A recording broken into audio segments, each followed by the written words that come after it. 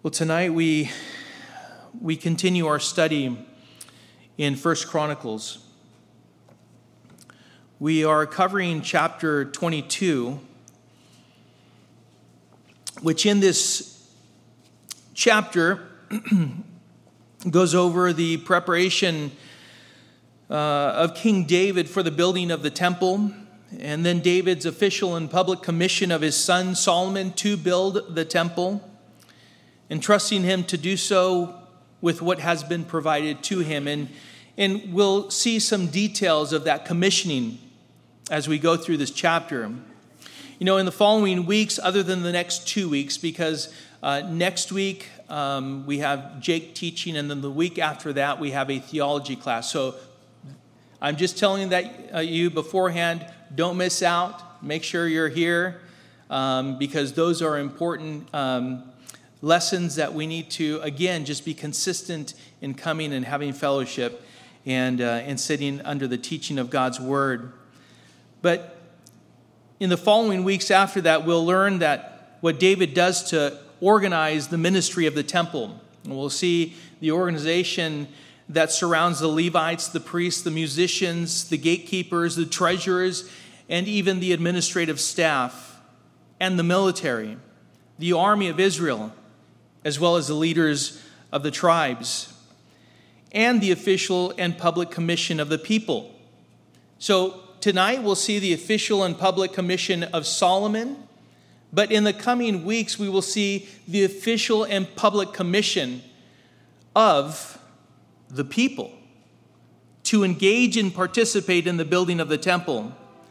As we learn and consider all of this, may we realize the importance of being organized within the local church for the building of the church, for the edification of the saints, as it's covered in Ephesians 4:11 through 16, and the glorification of Christ Jesus our Lord, as we are commissioned to make disciples of all nations and to do the work of leading people to Jesus Christ, to the saving knowledge of Jesus Christ.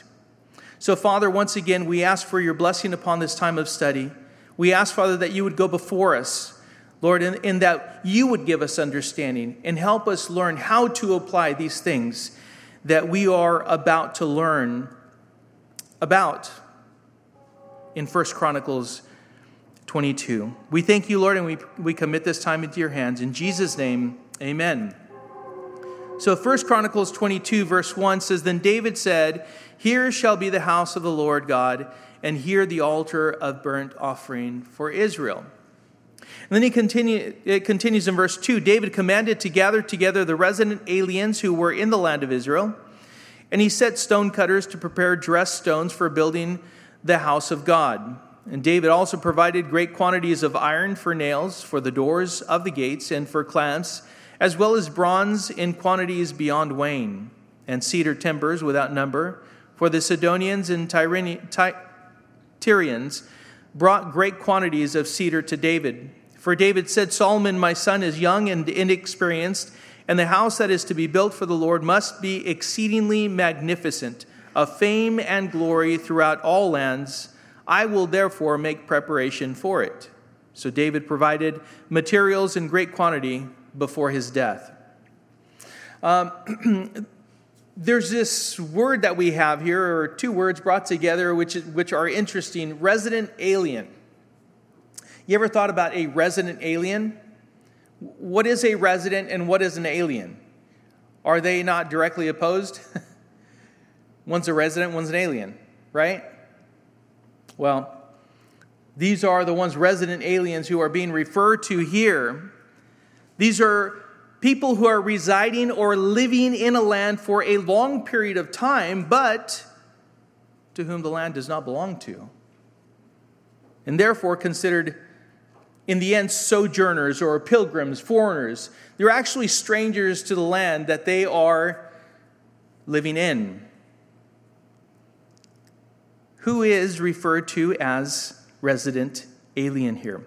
In 1 Kings chapter 5, we see one account or an address of these resident aliens. So 1 Kings chapter 5, verse 13 says King Solomon drafted forced labor out of all Israel, and the draft numbered 30,000 men. And he sent them to Lebanon, 10,000 a month in shifts. They would be a month in Lebanon and 2 months at home.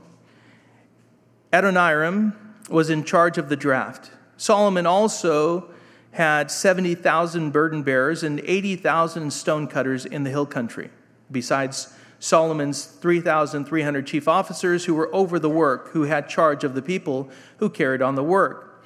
At the king's command, they quarried out great costly stones in order to lay the foundation of the stones, or of the house, with dressed stones. So Solomon's builders and Hiram's builders and the men of Gebal did the cutting and prepared the timber and the stone to build the house. In 1 Kings chapter 9, verse 20,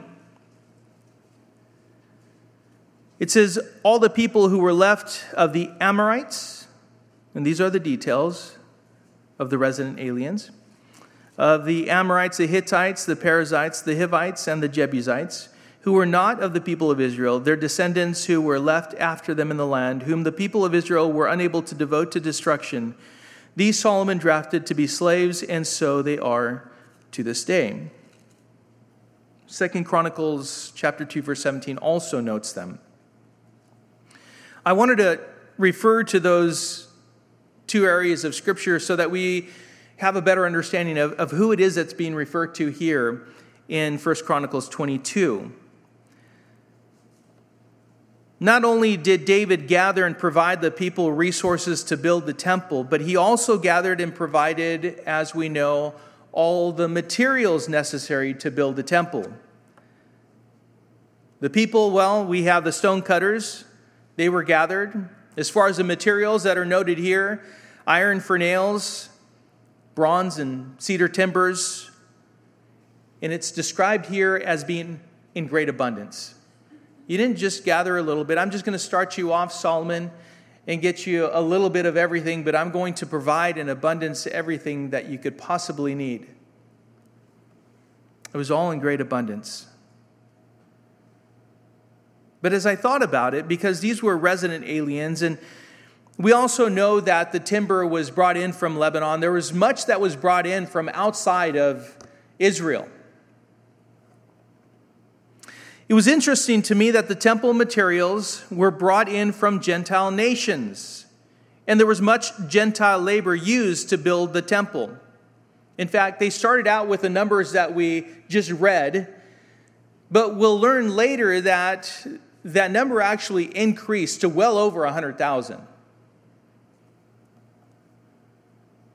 I think about other occasions where God used his people in Gentile nations under the authority of a Gentile king or a pharaoh.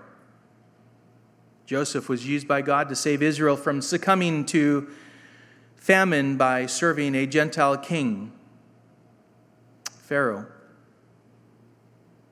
Esther was used by God to save Israel from oppression and extermination in a Gentile nation and by Haman. Nehemiah was used by God to rebuild the wall around Jerusalem with materials brought in from Gentile nations as he served a Gentile king. And here we see how David gathered all the materials and labor necessary of all things to build the temple.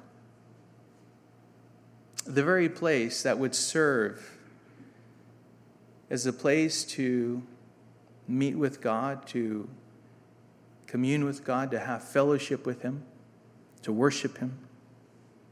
A holy and sacred place. Listen, we know that Satan is the ruler of this world, the system that we are presently living in.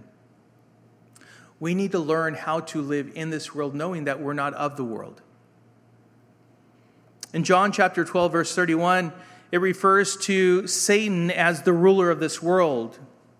In 1 John chapter 5, verse 19, it says, we know that we are from God, and the whole world lies in the power of the evil one. Things to consider, to discern in the midst of your day-to-day dealings. But John chapter 17, verses 14 and 15 is the prayer of Jesus.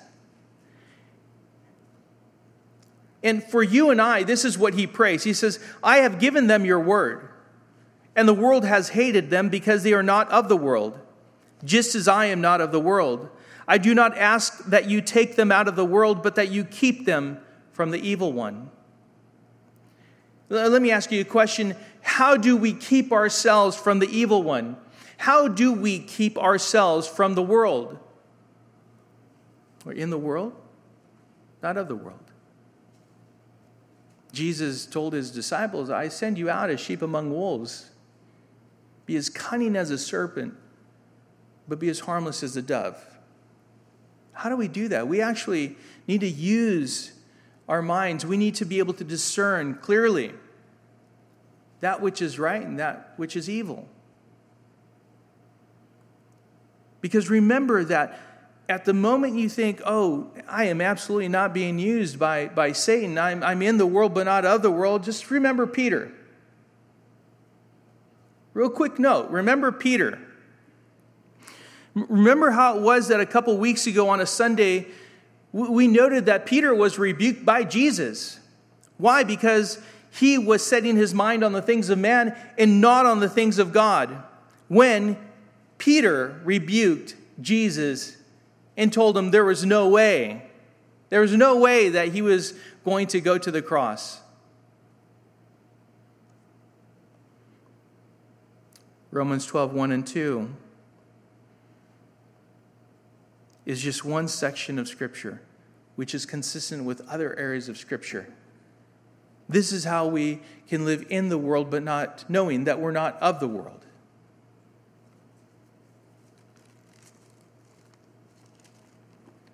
I appeal to you, therefore, brothers, by the mercies of God, to present your bodies as a living sacrifice, holy and acceptable to God, which is your spiritual worship.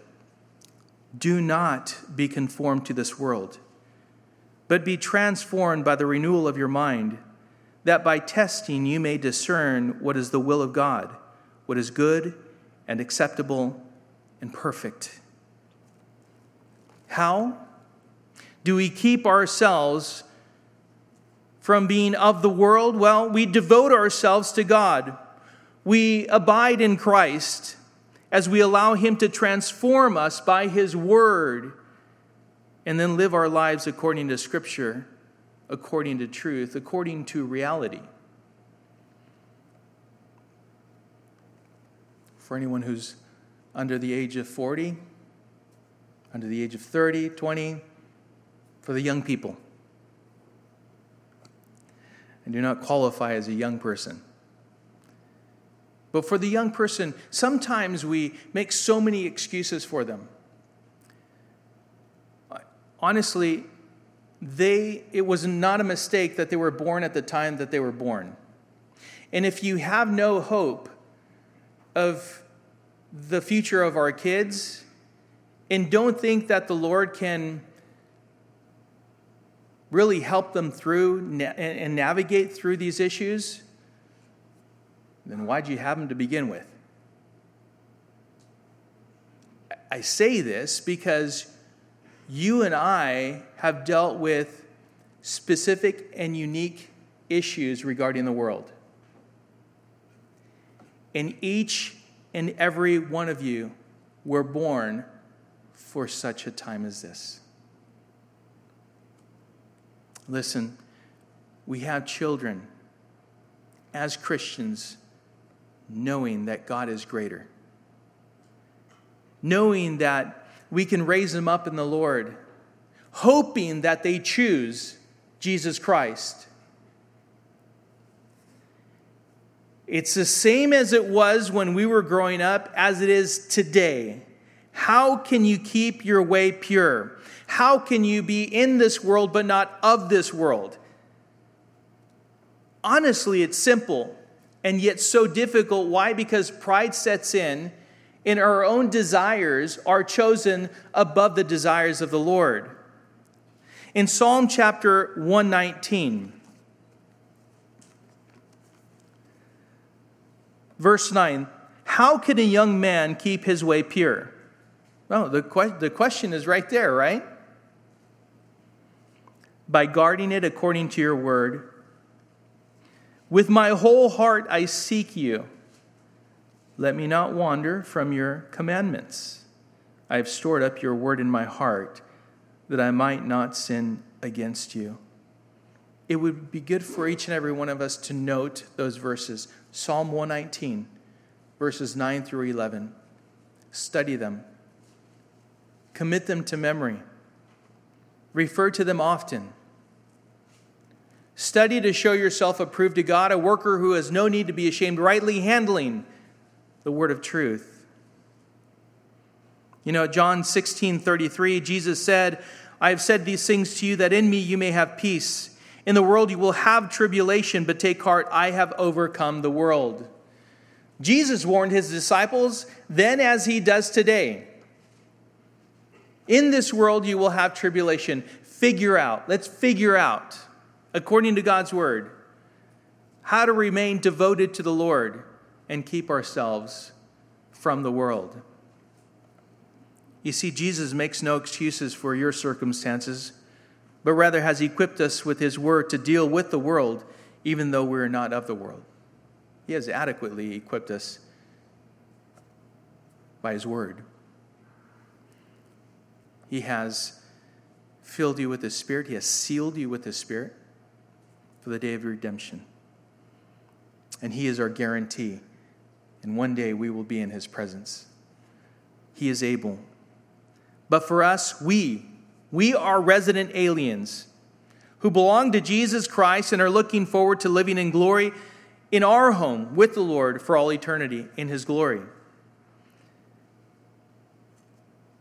It's an interesting word that actually applies to you and I in that way. We need to figure out how to be these resident aliens. This is not our world. Thank the Lord, this is not our world. It is being destroyed by the second. And at one point, all things will be made new. But one day we will be in his glory. Well, these resident aliens were used by God through David to do a work for the glory of God to build the temple. That's what they were used for. And in verse 5, again, it says, For David said, Solomon, my son, is young and inexperienced, and the house that is to be built for the Lord must be exceedingly magnificent, a fame and glory throughout all lands. I will therefore make preparation for it. So David provided materials in great quantity before his death. And so David identified Solomon as being his successor who will be tasked with building the temple. David confessed, acknowledging the fact that Solomon, hey, I know my son Solomon is young and inexperienced. But you know, Solomon also confessed this truth. In 1 Kings chapter 3, verses 6 through 9, it says, And Solomon said, You have shown great and steadfast love to your servant David, my father, because he walked before you in faithfulness, in righteousness, and in uprightness of heart toward you. And you have kept for him this great and steadfast love, and have given him a son to sit on his throne this day. And now, O Lord my God, you have made your servant king in place of David, my father. Although I am but a little child, I do not know how to go out or come in. And your servant is in the midst of your people whom you have chosen, a great people, too many to be numbered or counted for multitude. Give your servant therefore an understanding mind to govern your people, that I may discern between good and evil. For who is able to govern this, your great people? Solomon acknowledged the very same thing that his father had acknowledged and confessed. Young and inexperienced, well, Solomon regarded himself as, well, like a child, a little child. He said, Give your servant therefore an understanding mind to govern your people, that I may discern between good and evil. God did indeed give Solomon the wisdom necessary to discern between good and evil, and gave him also riches and honor, because he didn't ask for that. So much so that there'd be no other king that compared to him. But at the moment, David is still king, and he is making all the preparations with everything necessary to build a house of the Lord. His desire, this house of the Lord, it must be exceedingly magnificent, a fame and glory throughout all lands. But David wouldn't be around to see this. It was for his son to do, but it had nothing to do even with his son. It had everything to do with bringing glory to the Lord. That's what was in his heart. That's what he desired. And so David, I would think, because of what we've been reading, joyfully, purposefully, with a sense of urgency, provided his son with the blueprints to the temple, the materials and the labor necessary to build an exceedingly magnificent temple. He did this knowing he was not the one building the temple. Remember, David was a man after God's own heart, and the only glory that he was interested in was God's. He didn't need to receive credit for building the temple. Let that be a lesson for us. This was a man who humbled himself before the Lord.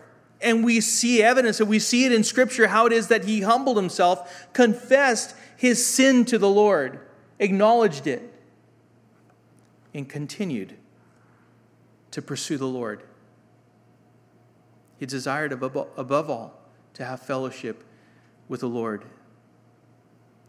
May we be humble. May we also not care about receiving any credit. He was doing all of this, you could say, behind the scenes. When Solomon came to the scene and when he assumed the throne, in fact, the temple, it's known as whose temple? David's temple, right? Oh, it's Solomon's temple. Solomon's temple. It's not known as David's temple. It's known as Solomon's temple. David, with what we've seen here, that didn't matter. As long as God received the glory. As long as it was used for the purpose that God had set forth for it to be used. What we need is for more of our sons and daughters to desire and ask the Lord for wisdom to know how to steward what they've been provided for by the Lord through parents and the ministry of the church. Just what Solomon asked for. David acknowledged that he was young and inexperienced. Solomon confessed that too. And then Solomon asked for something that was of far greater value than anything that the world could offer. Lord, give me discernment and understanding that I may lead your people. Well, it was now time to summon Solomon and commission him, and that is what we see here, beginning in verse 6. Then he called for Solomon his son and charged him to build a house for the Lord, the God of Israel. David said to Solomon, "My son, I had it in my heart to build a house to the name of the Lord, my God. But the word of the Lord came to me, saying, You have shed much blood and have waged great wars. You shall not build a house to my name, because you have shed so much blood before me on the earth. Behold, a son shall be born to you, who shall be a man of rest. I will give him rest from all his surrounding enemies, for his name shall be Solomon. And I will give peace and quiet to Israel in his days. He shall build a house for my name. He shall be my son, and I will be his father. And I will establish his royal throne in Israel forever." So initially, David charges Solomon and then tells him why. So right away, we see, then he called for Solomon his son and charged him to build a house for the Lord, the God of Israel. And then David explained to him. Gave him some details as to why it is that David did not begin to build the house of the Lord, and how it was that he came to commission with great confidence Solomon to do this work. By the way, this was not a suggestion by Dad. This is not okay, this is what I want for you. It was not a plea, not a desire. It was a demand. It is a declaration of responsibility. You know, some things that we pass along to our children, we need to help them realize this is not a suggestion. I'm not pleading with you. I'm telling you that this is actually a command. This is what God requires of us. To help them understand, hey, listen, you're going to be held accountable for this because God has called you to this. There's some very basic things as far as our faith is concerned that God has called us to. It's not an option.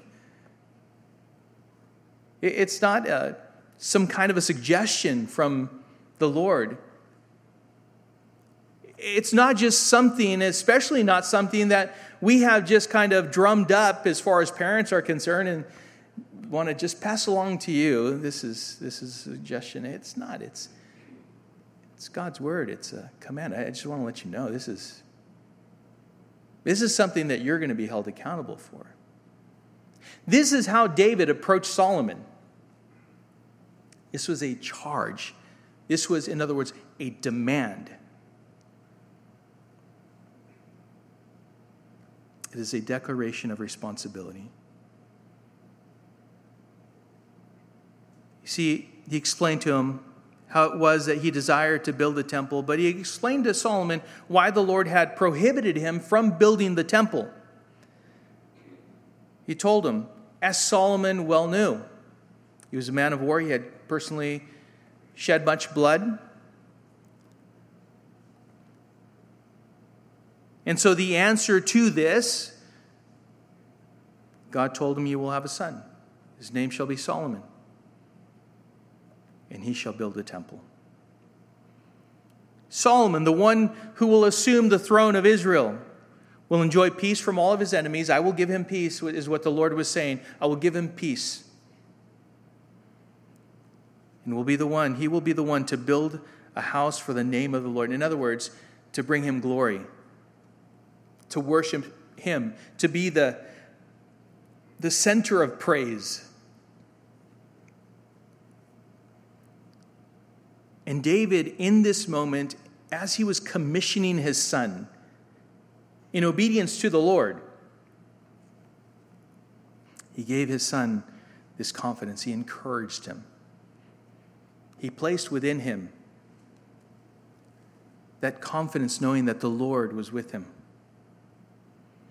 The Lord, the God of Israel, will be with you, my son Solomon. And the Lord said, He'll establish your throne forever. As we consider the genealogy in Matthew, God was true to his word. It states it right there. Solomon is right in that genealogy. And in Christ, he will know that throne is established forever. It will be done with God and for God. You know, we as New Testament believers have been commissioned by Jesus to make disciples of all nations. And we can be confident knowing that Jesus is with us until the very end. In fact, I read this earlier. I'll read it again. In Matthew chapter 28, verses 19 and 20, it says, "Go therefore and make disciples of all nations." This is a commission. It's a charge. It's not a suggestion. Baptizing them in the name of the Father and of the Son and of the Holy Spirit. Teaching them, because it goes on, teaching them to observe all that I have commanded you, and behold, I am with you always to the end of the age. So the Lord gives us a commission. Then he tells us, what we need to do. Then he tells us, but I'm going to be with you, even unto the end of the age. With Moses, he knew it wasn't worth moving without God. In Exodus chapter 33, verses 14 through 16, it says this, and he said, my presence will go with you, and I will give you rest, is what the Lord told him. And he said to him, if your presence will not go with me, do not bring us up from here. For how shall it be known that I have found favor in your sight, I and your people? Is it not in your going with us, so that we are distinct, I and your people, from every other people on the face of the earth? Is it not God's presence that distinguishes us from all other people in the world? Absolutely. It's Jesus Christ. It's not because how great we are. There's no goodness in us. There's none righteous, no, not one. All have sinned and fall short of the glory of God. Our righteousness is like a dirty garment. There's nothing good within us. The only thing that distinguishes us from everyone else is the very presence of God with us.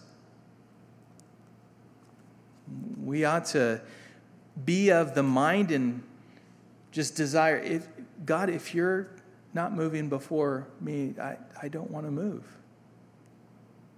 But when he does move, know that he is with you. And he is faithful. He says he'll never leave you nor forsake you. And so David, with these words, encourages Solomon with it and God's promise of care, God's word. Again, think about God's word. Verse 11 says, now, my son, the Lord be with you, so that you may succeed in building the house of the Lord your God, as he has spoken concerning you. Only may the Lord grant you discretion and understanding, that when he gives you charge over Israel, you may keep the law of the Lord your God. Then you will prosper if you are careful to observe the statutes and the rules that the Lord commanded Moses for Israel. Be strong and courageous. Fear not, do not be dismayed. With great pains I have provided for the house of the Lord 100,000 talents of gold, 1,000,000 talents of silver and bronze, and iron beyond weighing. For there is so much of it. Timber and stone, too, I have provided. To these you must add. You have an abundance of workmen, stone cutters, masons, carpenters, and all kinds of craftsmen without number, skilled in working, gold, silver, bronze, and iron. Arise and work. The Lord be with you.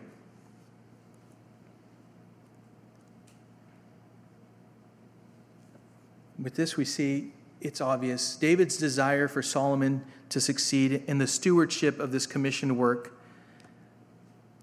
But we also within this understand that it was not guaranteed. If Solomon failed to observe the word of God and do the work, it won't be completed on its own, right? Tell that to people. Our kids, well, that chore won't get done by itself. For people who employ others or are supervisors, you may find yourself saying this too, right? Hey, that work is not going to get itself done by itself, right?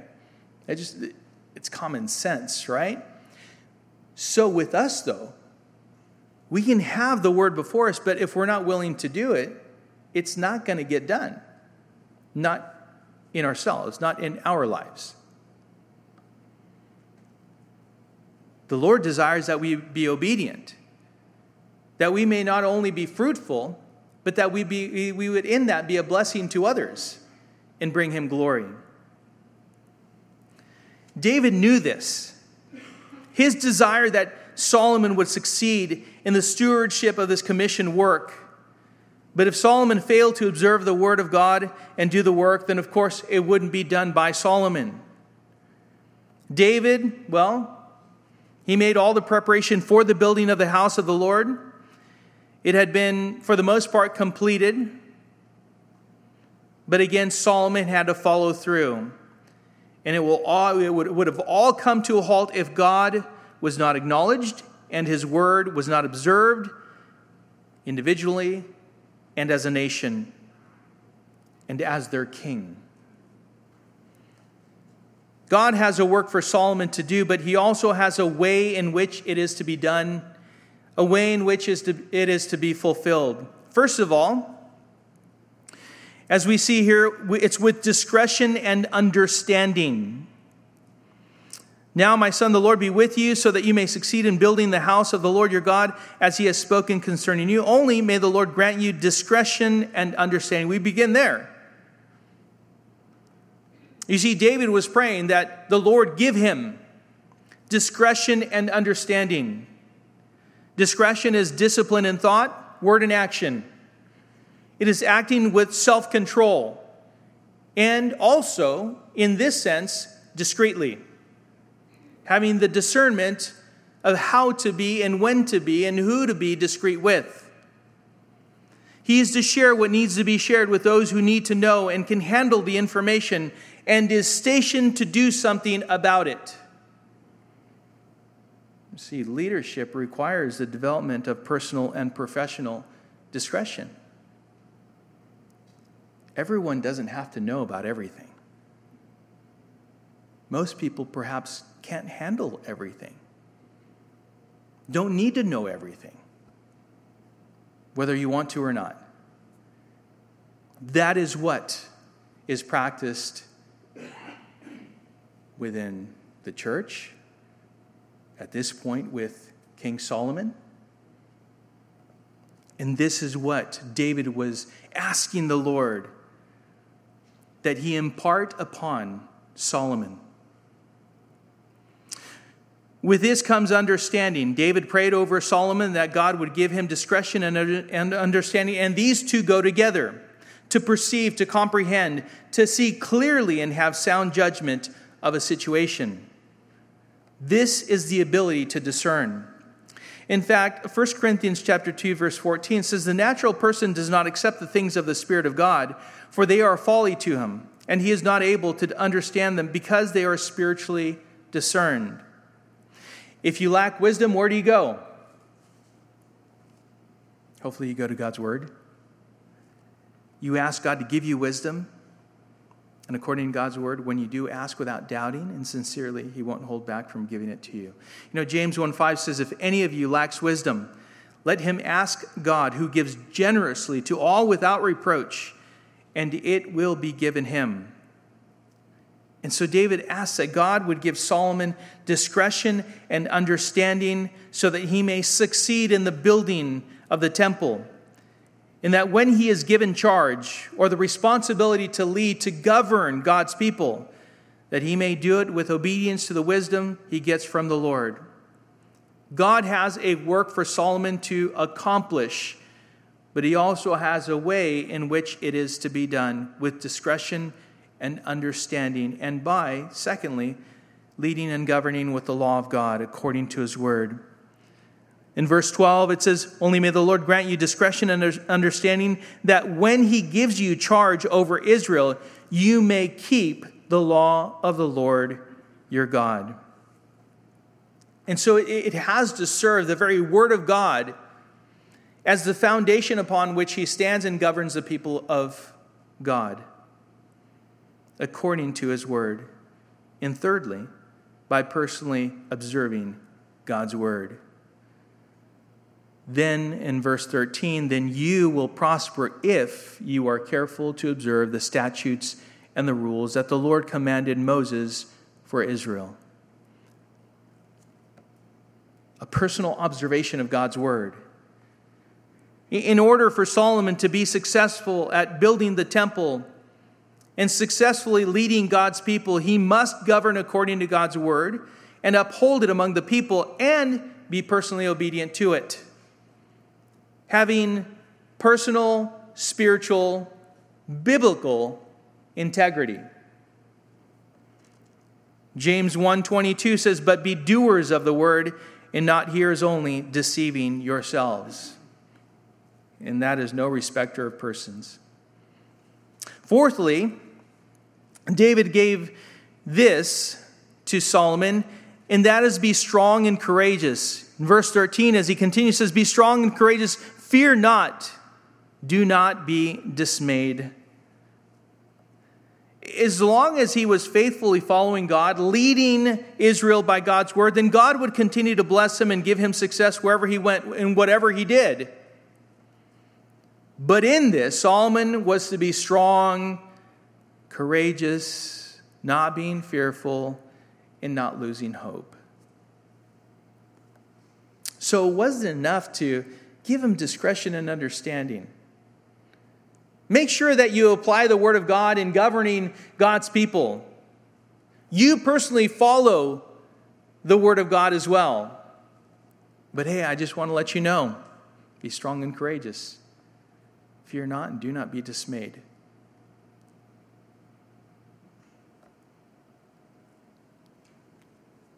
Not be fearful, not to lose hope. In what though? In following God's word and governing by it? May there be no opposition from within or without that will ever lead us to a place where we act out of fear and hopelessness in opposition to the word of God. Listen, fear can come upon us in a moment.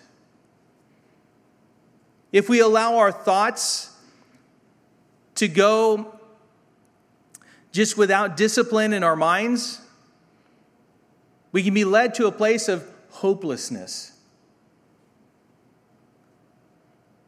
And that's all in direct opposition to the Word of God. We get fooled into thinking that which is not true. And David was warning him, hey, listen, this is what could happen, so make sure that you operate in this manner, that you draw close to the Lord, that you are strong and courageous, that you are not filled with fear, and that you do not lose hope. Solomon was warned that this could definitely happen, and we are amply warned throughout Scripture of this potential.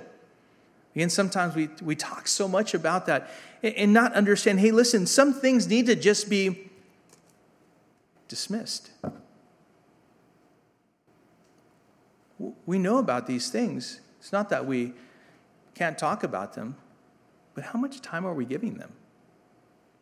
And are they keeping us from continuing to do that which God desires for us to do? This is what Solomon was warned of. You see, these things could have kept Solomon from doing the things that God had commissioned him to do.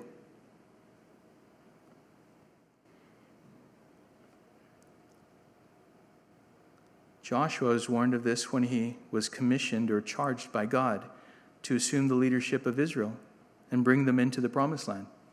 You can refer back to Joshua chapter 1. He was also told, Joshua, not to depart from the law and to be strong and courageous and to not fear nor be dismayed. The same way Solomon was told to stay faithful to God and to his word. And with this, David told Solomon what he had gathered for the building of the house of the Lord. There's much that he had gathered together. Two things David told Solomon with this. Number one, Solomon was to add to that which is still needing some help, to what had been gathered.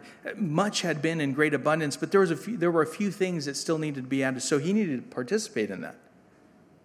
Add to it. Number two, as it says here, arise and work. The Lord be with you. Arise and work. There's a time. We've done all this pre-work. We've done all this preparation. But there's a time when it's just arise and work. The Lord be with you. Verse 17, David also commanded all the leaders of Israel to help Solomon his son, saying, is not the Lord your God with you? And has he not given you peace on every side? For he has delivered the inhabitants of the land into my hand, and the land is subdued before the Lord and his people. Now set your mind and heart to seek the Lord your God. Arise and build the sanctuary of the Lord God, so that the ark of the covenant of the Lord and the holy vessels of God may be brought into a house built for the name of the Lord. And so finally, with all of this, David called all of the leaders of Israel. And he called on them and commissioned them. This was all to build the house of the Lord. And as I commented from the very beginning, leadership, the organization of leadership within the pages of Scripture, and I've said this time and time again, God, you see, is the same yesterday, today, and forever. He doesn't continually change. He's not like that. But we see it consistently through the Scripture, through the pages of Scripture, how it is that the way leadership is organized in God's economy is seen again here. How there is a leader being led by God, leading other leaders to lead the people that were entrusted to them in order to do the work. It's all a stewardship. The leader is entrusted with the stewardship of those leaders under his care. And then those leaders also have this stewardship. When we understand it doesn't belong, the work does not belong to us. It's been entrusted to us. Oh, we handle it differently. It's not mine. It's not for anyone's benefit but the Lord's. Well, we handle things differently. But this is consistent throughout Scripture. And it's all for the purpose of accomplishing the work. And so here we see the stage is set for the work to be accomplished, to do the work, and everyone is to participate. Every single person. What is required? Well, the same thing as we saw with Solomon. Mind and hearts that are set on seeking the Lord. That is what all of us should have. Minds and hearts that are set on seeking the Lord. Do you trust in Him? Do you serve Him as you serve others? Is His glory all that matters? Whether you eat or drink or whatever you do all to the glory of God. What does it mean to seek the Lord our God? It means to pray for and follow through with what we've already gone through, with what David instructed Solomon with. That's how we seek the Lord. It's not something mystical. It's something very concrete. We don't stand on something that is shifting. It's something that's understandable by everyone. And that is the very Word of God. How do we seek the Lord our God? Well, we pray. We conduct our lives according to the Word of God. And then we encourage others to do the same. Well, everything's set. People are prepared. Materials are gathered as well as people resources. And now it's time to arise and build the sanctuary of the Lord, to house the presence of the Lord as the ark of God is brought in, and serve Him. And in doing so, bringing Him glory and honor. Same principles used for the building of the church. In Ephesians chapter 4, verse 11, it says, "And He gave the apostles, the prophets, the evangelists, the shepherds, and teachers to equip the saints for the work of the ministry, for building up the body of Christ, until we all attain to the unity of the faith and of the knowledge of the Son of God, to mature manhood, to the measure of the stature of the fullness of Christ, so that we may no longer be children tossed to and fro by the waves and carried about by every wind of doctrine, by human cunning, by craftiness and deceitful schemes. Rather, speaking the truth in love, we are to grow up in every way into Him who is the head, into Christ, from whom the whole body, joined and held together by every joint with which it is equipped, when each part is working properly, makes the body grow so that it builds itself up in love."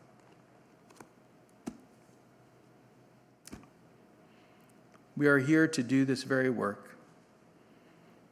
What do? Well, seek first the kingdom of God and his righteousness. And Jesus said, and all these things will be added to you. Joshua 1:9. Have I not commanded you, be strong and courageous? Do not be frightened and do not be dismayed, for the Lord your God is with you wherever you go. And he says, and I will be with you to the end of the age.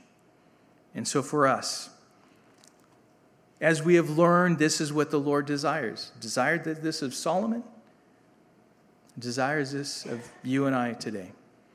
Arise and work. The Lord be with you. Arise and build for the glory of God to further the gospel of peace and lead more people to salvation. Father, we thank you, Lord, for the encouragement of your word. Lord, the instructions that you give us, Lord, apply today just as well as they did back then, and they will tomorrow and the next day. I pray, Father, that your people, through the understanding of Scripture and what we just covered, Lord, would be further equipped and encouraged, Lord, built up and deeply rooted in your word, that we may also arise and build, to participate in some way, shape, or form in the ministry, Lord, to serve you, to bless you. Lord, you've given us confidence according to your word that you are with us and you've equipped us for every good work. I pray, Lord, that we would be faithful to you and we would bless and honor you, knowing that it's just an expression of our love toward you. Lord, you have saved us by grace through faith in Jesus Christ. Help us, Lord, to walk according to the Spirit and be willing to simply bless and honor you by what we do, what we think, and what we say. May you be blessed, Father, in this place. In Jesus' name, amen.